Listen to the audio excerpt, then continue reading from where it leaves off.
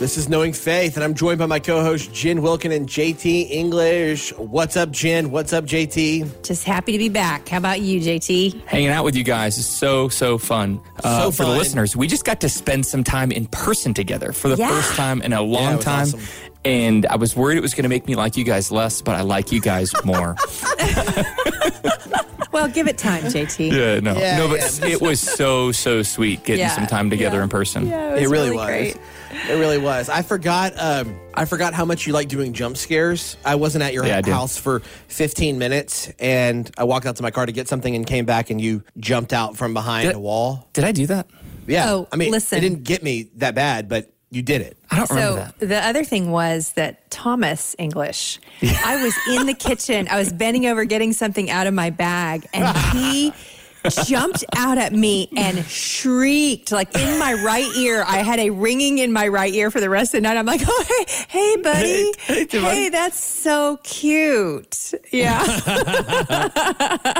Train up a child in the way they should go. Yeah, you're like, I think I know where this started. A moment that I will never forget that Kyle reminded me of yesterday was, so Jen and Kyle were at our church this week here in Arvada to help do like a commissioning installation thing. We do like a pre-service gathering that Thomas came to, and he was sitting there, and Kyle, why don't you tell the story? Because Kyle's told it yesterday. So cute. Yeah, so like JT's like walking through the order of service, and but before that, he's trying to tell everybody like, hey, I'm just really grateful that you're here. It's a really sweet moment. You know, there's a bunch of Storyline folks that are there, and then there's a bunch of people from Flower Mound and Texas that have come up for it. It's just a really tender moment. And in a pause, when JT has said something very sincere, Thomas stands up and goes, "Go, Dad!" Like that. I love that kid so much. It was awesome. He got a big pop from everybody, and then I think he realized he got a big pop, and he kept doing the "Go, Dad" thing. Yeah, it turned into a pep rally, and I'm like, I see what JT's doing here. He's training up his own pep squad. No doubt. Somebody has to. Well, talking about Romans 5:1-10 today. We've been covering the book of Romans, and maybe this is a good time halfway through this season to just kind of tell you, it may feel like if you showed up to this podcast looking for like a Bible study, an inductive line by line, you're probably realizing at this point, this is not that. And it isn't. We all have Bible studies at our church. We believe in Bible study. At least one of us does firmly. We're not sure what Jen believes. Yeah. So we're actually all preaching and teaching Romans in our various local churches right now. So if you were looking for like a sermon series on Romans, well, then, this isn't that. Although that's happening at JT's church and at my church, Storyline of Mosaic. If you're looking for an inductive Bible study on Romans, well, this isn't that either. But that is currently happening at the Village Church Flower Mound. What is this podcast built for? Well, it's built to do high-level conversation and dialogue through books of the Bible. And today, you're going to feel that in a pronounced way because we're going to be jumping into Romans 5, verses 1-10. We'll cover those verses today, and on the next episode, we'll cover the rest of Romans 5. And I'll tell you, Romans 5:1-10, there have been hundreds, thousands of pages written on these 10 verses, and we're going to cover it in about 30 minutes. So just know, it's not going to be exhaustive, but we hope that it will be helpful. To that end, I'll open us up. I'll read Romans 5:1-10, and then we'll just jump into talking about it. Sound good? Mm-hmm. Therefore, since we have been justified by faith, we have peace with God through our Lord Jesus Christ. Through him we have also obtained access by faith into this grace in which we stand, and we rejoice in hope of the glory of God. Not only that, but we rejoice in our sufferings, knowing that suffering produces endurance, and endurance produces character, and character produces hope. And hope does not put us to shame, because God's love has been poured into our hearts through the Holy Spirit who has been given to us. For while we were still weak, at the right time Christ died for the ungodly. For one will scarcely die for a righteous person, though perhaps for a good person one would dare even to die. But God shows his love for us in that while we were still sinners, Christ died for us. Since therefore we have now been justified by his blood, much more shall we be saved by him from the wrath of God. For if while we were enemies, we were reconciled to God by the death of his Son, much more, now that we are reconciled, shall we be saved by his life. More than that, we also rejoice in God through our Lord Jesus Christ, through whom we have now received reconciliation. Romans 5, 1 through 11. All right. So we jump into this passage. Oh, you cheated. You tacked 11 on the end. I did because I realized that in my notes I wrote 1 through 10, but we're covering 1 through 11 in this episode. So surprise, surprise. That's Bonus what I was going to ask. That was my first question for you. I'm like, why are you busting it up? Everybody's looking at the headings in their Bible wondering what's going on. Exactly. It's bonus verse. It's like the bonus fry at the bottom of a McDonald's bag. You know, it's it'll be the best one, I'm sure. So we're going to be talking about justification. So let's just open up here with this. What is justification? Because Martin Luther said justification by faith is the article by which the church stands or falls. So if it's that crucial, and now Luther was prone to overemphasis, I'll say, but this is a very crucial doctrine. We can't miss it. What is it? Wait, you don't get to start there, Kyle. Oh, no. Why not? Because the first word in chapter 5, verse 1 is important. Okay. The word is therefore. Do your Jen, thing. what's the therefore? Thanks, JT. I'm so glad you asked. Also, I'd just like to point out this is not a room full of people who's ever prone to overemphasis of anything.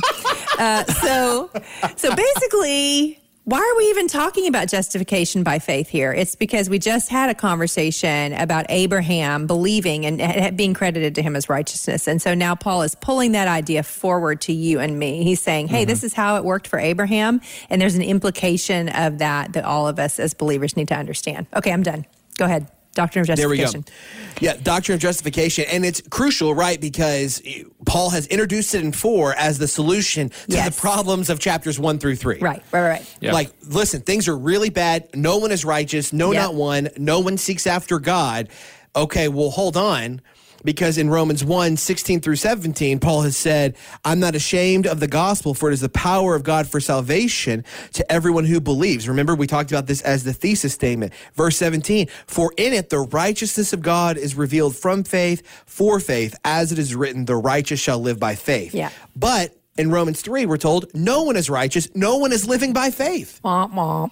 So it's like, okay, well, in 4, he starts talking about Abraham, to give us a sense of, okay, justification and righteousness by faith preceded the ministry of Christ. And in chapter 5, verse 1, he starts to talk in a really focused way about justification. Yeah. So JT, if you were going to open us up on the doctrine of justification, just give us we'll probably punch this up as we go, but give us just a working baseline for justification. I think, and I'll even just try to do it, Jen, just to go back a little bit to chapter 4, it's to have God's righteousness accounted to us. Mm-hmm. That's what it says about Abraham in verse 22. That is why his faith was counted to him as righteousness. So to be justified by faith is to have the righteousness of God credited to us. So because of what Jesus has done on the cross, our sin was accounted to him and his righteousness is accounted to us. So there's some controversy to use this language, but at least in some academic circles, but I believe it wholeheartedly.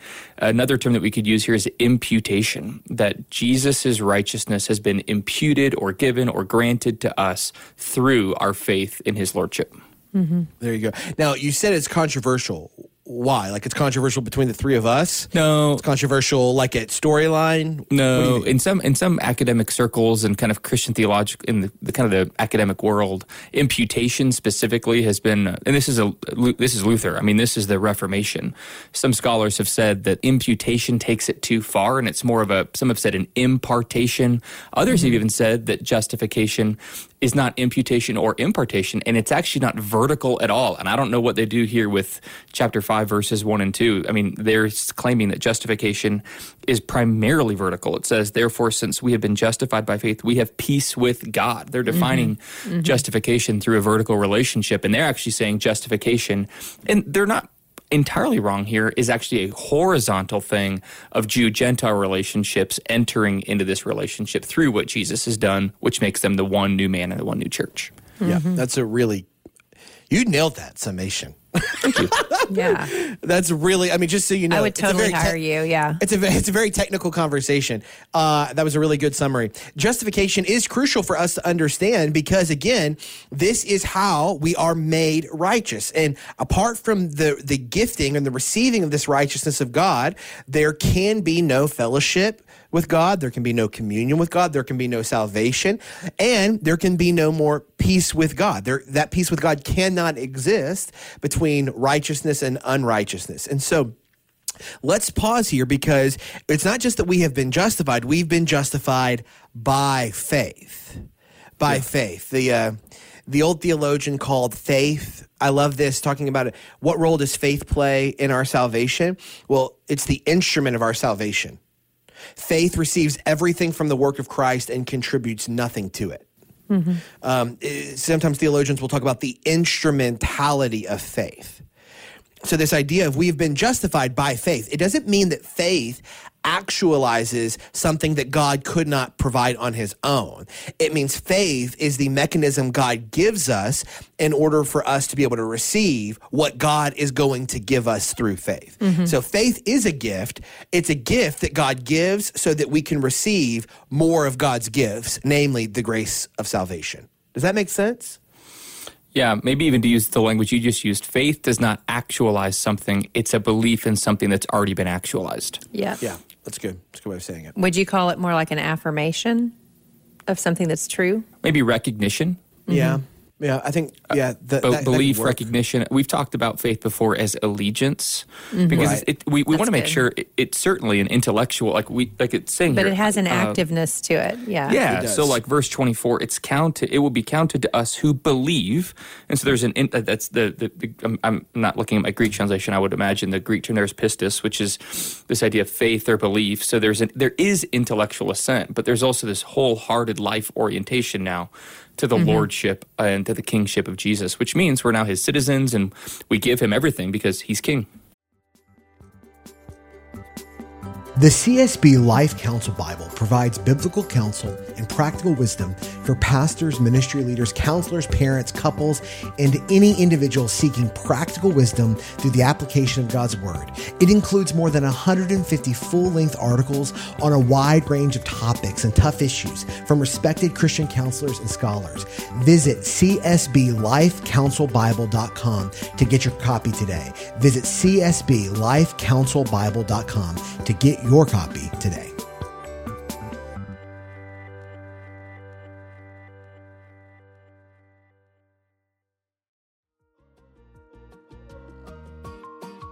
We live in a possession and money-obsessed culture. But what does the Bible say about generosity?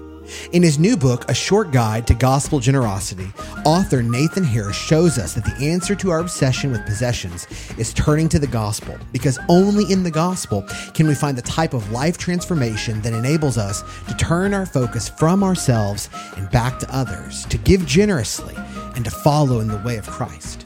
To learn more about the book, visit guidetogospelgenerosity.com. That's guidetogospelgenerosity.com.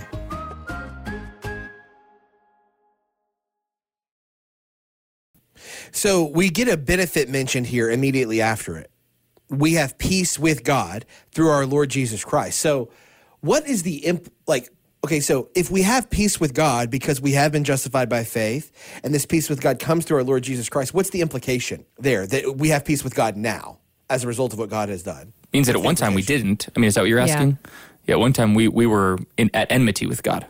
Yeah. So peace with God is a benefit, and peace with God, like the righteousness of God itself, is an alien benefit, meaning it doesn't come from us. It's Calvin called the righteousness of Christ, right, an alien righteousness. It's a righteousness outside of self. It's not something that God merely produces within us by virtue of being conformed into the obedience of Christ. Right. It's something that's given to us and now is the foundation of that obedience that God invites us into. And peace with God works the same. Peace with God isn't just a feeling that increases in as much as we follow God. Peace with God is a legal and foundational reality that now is the bedrock. Just in the same way that righteousness cannot be removed, peace with God can no longer be removed. There's been a designation change, a status change. Well, and it's not just that. that's a beautiful idea in and of itself. But I think also we've seen Paul continue to make this tight connection between faith and obedience. And what obedience is, when we obey God's good law that's given for our good and for our flourishing, we essentially become peacemakers. Like that is what makes us peacemakers, because we live at peace with others, and we are living in the law of love, which means you consider neighbor. And so essentially when we receive the gift of faith and it translates into obedience, the peace that God sets upon us, we then become outposts of that peace everywhere that we go. Which is, I think he's actually going to be kind of riffing on that as he gets down into the, if while we were enemies, we were reconciled through his death. Now that we are reconciled, shall we be saved by his life? Like he's pointing to different aspects of our salvation when he's saying that. And I think this is one of them, is that peace becomes not just what is granted to us or our status before God, but it becomes the way that we operate in the world around us. Mm-hmm. That's good. So having received this peace with God, this is a fundamental change. We've received it as a benefit to justification. We were born at enmity with God. Mm-hmm. We were foes. We were not friends. And that has changed. Moving forward in verse 2, Paul continues, through him, speaking of Christ, we have also obtained access by faith. There's that instrument of faith again, into this grace in which we stand, and we rejoice in hope of the glory of God. So Paul now is moving us from what has happened to what is happening, right? Mm-hmm. He's angling our perspective. It's not just we have been justified by faith. We have peace with God now. Now we're rejoicing in hope. So we get the past work of God in our lives, the present implications of that, and now the future hope that we're angled to, which is rejoicing in hope of the glory of God. This phrase, glory of God, here is not just glory as we often use it. It's a phrase that probably in other places in the New Testament would be used of the day of the Lord. This rejoicing in hope of the glory of God is rejoicing in hope of the day of God's coming, the day of the glory unveiled. This is the day of, again, day of the Lord. You might call it the end of the world, the end times. This is an eschatological vision that Paul is pointing to, or an apocalyptic is maybe what Pauline scholars would prefer to say. An apocalyptic vision for what Paul is saying is that we can rejoice in hope of the glory of God, and that's uniquely true of those who've received righteousness. Why? JT, why are those who have received righteousness uniquely positioned to rejoice in hope of that day? Because we have an absolute assurance that we will inherit not just eternal life in terms of, and we talked about this, goodness, I forget what podcast it was, we'll inherit eternal life not just in a quantitative sense, like a chronological sense, but in a qualitative sense, that the glory of God is our greatest hope, and that we will get to enjoy his mercies, his perfections, and his excellencies forever. And as Paul tells us elsewhere, that this is an unfading hope. Like, this is not a hope that could be relinquished in some sense. And the reason it's unfading is because we did nothing to earn it, and we could do nothing to lose it. That we've been sealed with the promises of God by the Holy Spirit, of what's been accomplished for us through the work of Christ. It's now ours, and that is a hope, maybe to lead us into verse 3 a little bit, that also can endure sufferings. Like, I love one of the things that Paul is doing here is he's saying, you have this unfading hope that's yours in Christ because of the power of the Holy Spirit indwelling you, but it's not like this cheesy Christian victory, everything's fine. Paul also gives us a real picture that this hope is what leads us through sufferings. And so in verses 3 and following, he says, not only do we rejoice in this hope, verse 2, but we also rejoice in our sufferings. And that, for me, has been one of those, like, it's not like my life verse. I'm not putting that on like a coffee mug.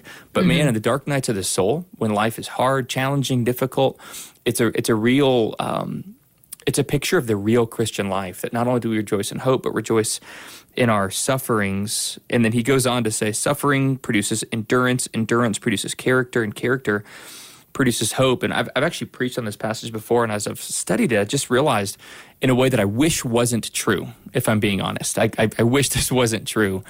Suffering is what produces the muscle of Christian faith. It's one of those things that as you suffer, if you don't suffer, your faith deteriorates in a way. Not that the hope deteriorates, but you have nothing to believe upon. But if you've walked through a season of suffering before, you realize, oh my goodness, this is creating a spiritual muscle in me that I need to grow in. And that's what Paul's talking about here, because this hope will never put us to shame. And so, I mean, I want to even not move us away from the text for a second, but has there ever been like a personal story for you guys, or a season of life where you realized, goodness, I have this hope that's unfading.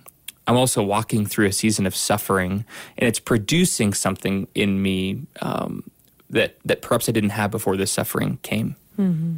Yeah. Oh, yeah. I've talked a little bit on here just about some of the unique circumstances of my life and home. And there have certainly been times where there have been some unique times, days, where just the world felt really scary and very dangerous because of just some of the conditions at work in my home. And in terms of just like health conditions and things like that. And, I think that there have been times where it's felt like there's no assurance outside of the fact that heaven is going to heal the hurt. Mm-hmm. Like there's just like, it doesn't matter what, there's no consolation. Mm-hmm. There's no comfort that seems to satisfy the fear or the hurt.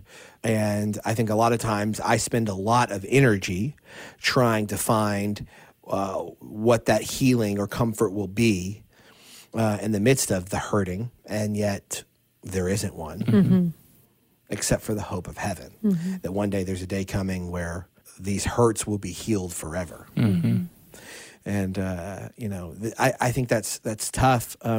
It's tough to believe, and it's tough to hold on to.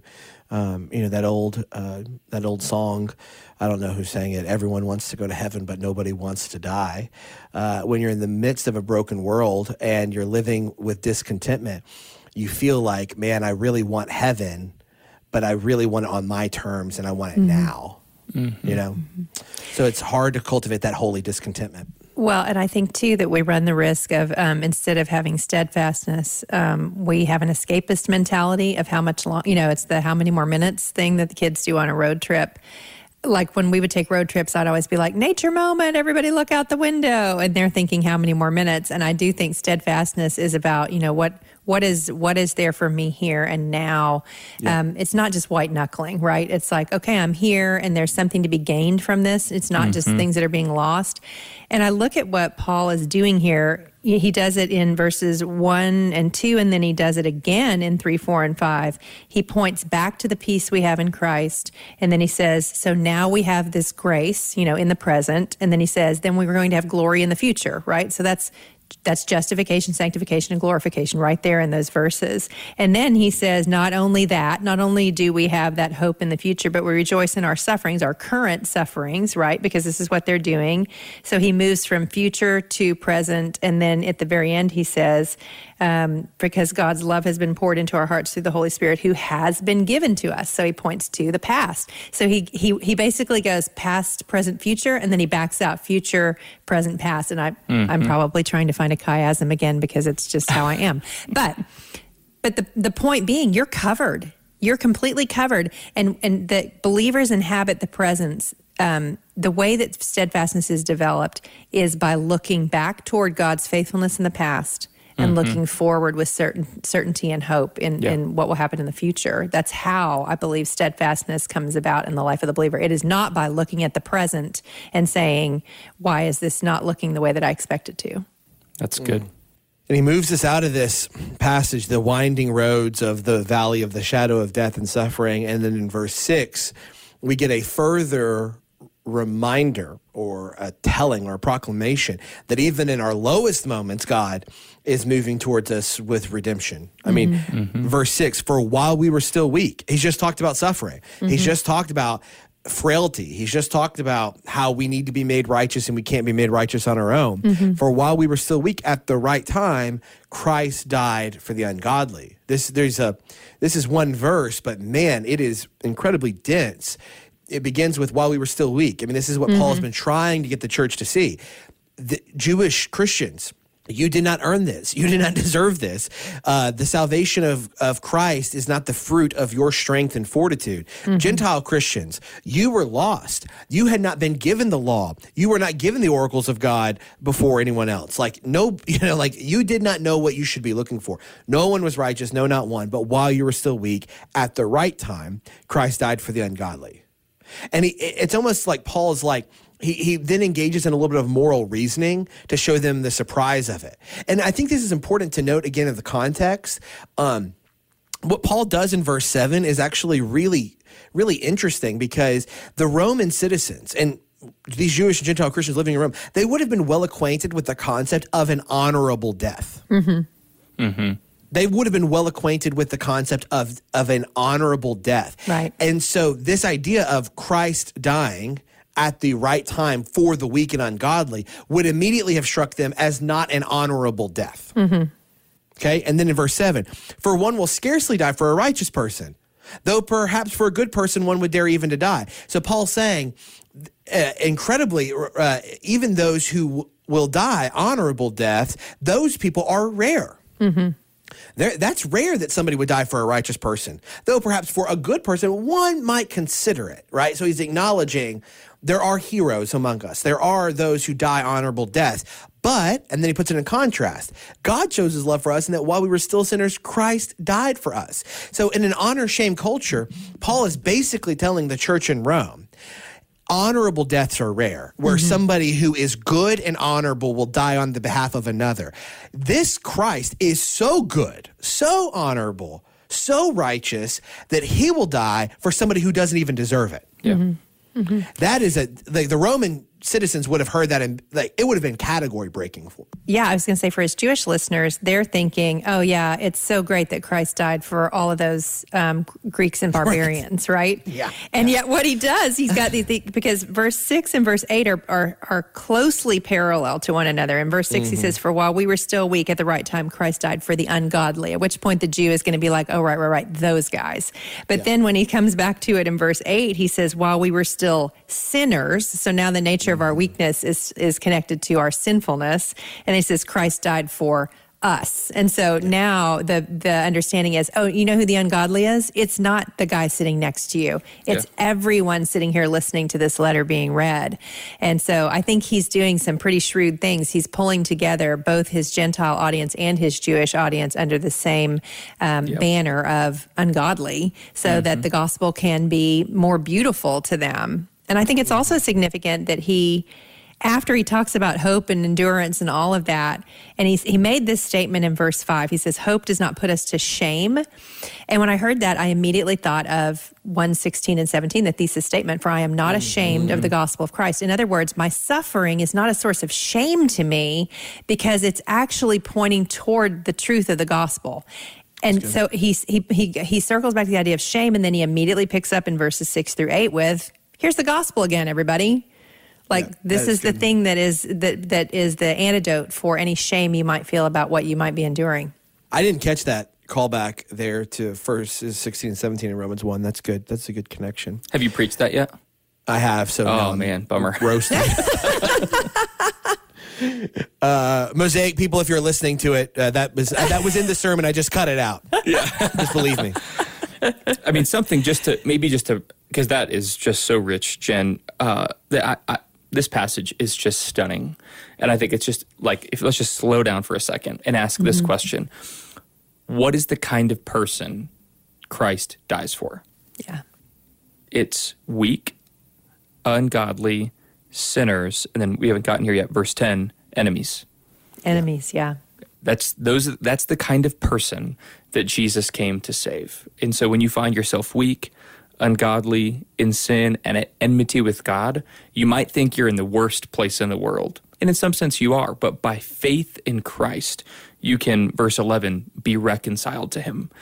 He has come to purchase you back and to buy you back. And just like we discussed in verse 3, 4, and 5, is that is the justification, sanctification, and glorification of the Christian life. That wherever you are in that journey, maybe you're listening to this podcast and you're knowingly not a Christian, but you are trying to learn about what the gospel is. The reality is you are not strong but weak. You are not godly but ungodly. You are not righteous but a sinner. You are not at peace with God but an enemy. But through faith, we can experience reconciliation. Christian, if that's you, then look back at who you were so that you can rejoice in who God is making you to be and who he's calling you to be in this walk towards holiness, that you have experienced reconciliation with God through Christ. That's good. That's good, JT. You haven't preached this yet, have you? No, I actually... He's getting ready for it, though. He's getting ready. I'm Romans 1 this week. Romans 1, 1-7. Here we go. There we go. I do want to land us with this idea, this question. Okay, we can't cover these last few verses in depth, but I do want to end with this one. We see a phrase that's used here twice in it's used once in verse 9, once in verse 10. Once in verse 9, once in verse 10. Excuse me. So, shall we be saved? Mm-hmm. So, since therefore we have now been justified by his blood, much more shall we be saved by him from the wrath of God. Verse 10, for if while we were enemies, we were reconciled to God by the death of his son, much more now that we are reconciled, shall we be saved by his life. Hold on. Paul's talking, he's already talked to them like they have been saved. Now he's saying, shall we be saved? So like there's this future work. So let me just ask this question. Am I saved or will I be saved? Oh, I know you want me to answer this one, right?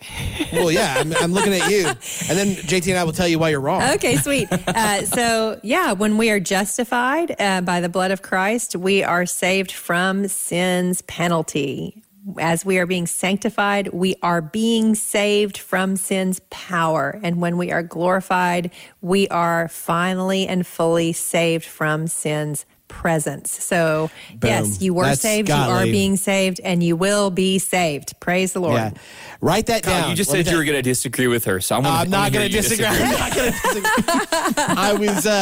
I knew she would get it right. I did not think she would say it as well as she did. Yes, so that was good. I was going to quibble with something, but I can't. So, Kyle, I've got to tell you, the biggest mistake that you've made is to preach through Romans before talking about it with Jen. I know. No, that's not true. You guys all know that like JT and Kyle are so happy because they know that when we were in Genesis, I was bring it on. And in Romans, I'm like, I'll just sit here and listen. So it's a dare. Every time they ask me a question about Romans, it's a dare more than it's inviting me in. All right. So one more time, I want to hear it. Justification. We have been saved from sin's penalty. Mm-hmm. Sanctification. We are being saved from sin's power. That's right. So in other words, before sin had total power over us, we always said yes to sin. Now we, by grace, through the power of the Holy Spirit indwelling us, as Paul has actually already talked about, we have the capacity to say no to sin. So we're being delivered from its power. From the point of your justification to the point of your death, or when Christ returns, whichever one issues you into glory and glorification, that is your state. And then glorification is the third P, saved from sin's presence. Okay, that's for a free podcast. That's worth the price of admission, right there. That triple P sweetness. Absolutely, I would really encourage you to write that down and reflect on that. This has been fun talking about Romans 5, 1 through 11 today. In our next episode, we'll talk about life in Adam and life in Christ in Romans 5 verses 12 through 21. There have been a lot of people who have asked us about show notes and about resources. If you go to trainingthechurch.com. At the very top, there is a little tab. It says podcast. Underneath it, it will say Knowing Faith, episode show notes, resources. If you click on episode show notes, you can search through all of our topics, all of our guests, all of our show notes. That is a tremendous resource for you. If you go underneath episode show notes and click on resources, it's going to take you to an Amazon shop where we have organized every book we have ever recommended in any episode of Knowing Faith by season. Thank you, Show Note Katie, for doing that for us. She keeps us honest. And the show notes have finally come into being, and we are very grateful to have them. So if you're looking for show notes, if you're looking for resources, you can find them at trainingthechurch.com under podcast, episode show notes, and resources. I would encourage you to check those out. If you're looking for us on social media, you can find us Knowing Faith Podcast, Instagram, Twitter, Facebook. If you haven't already, go check out our new podcast, the Family Discipleship Podcast. JT and I just got to be on there, and so that episode has either just come out or is coming out in the near future, and would encourage you to check that out. I think Miss Jan Watkins is on there as well. Jan did do an episode. That's okay, right. Super fun. Yeah, and so go check out Family Discipleship Podcast. We would love for you to give them some love. We hope you enjoyed the discussion today. Grace and peace.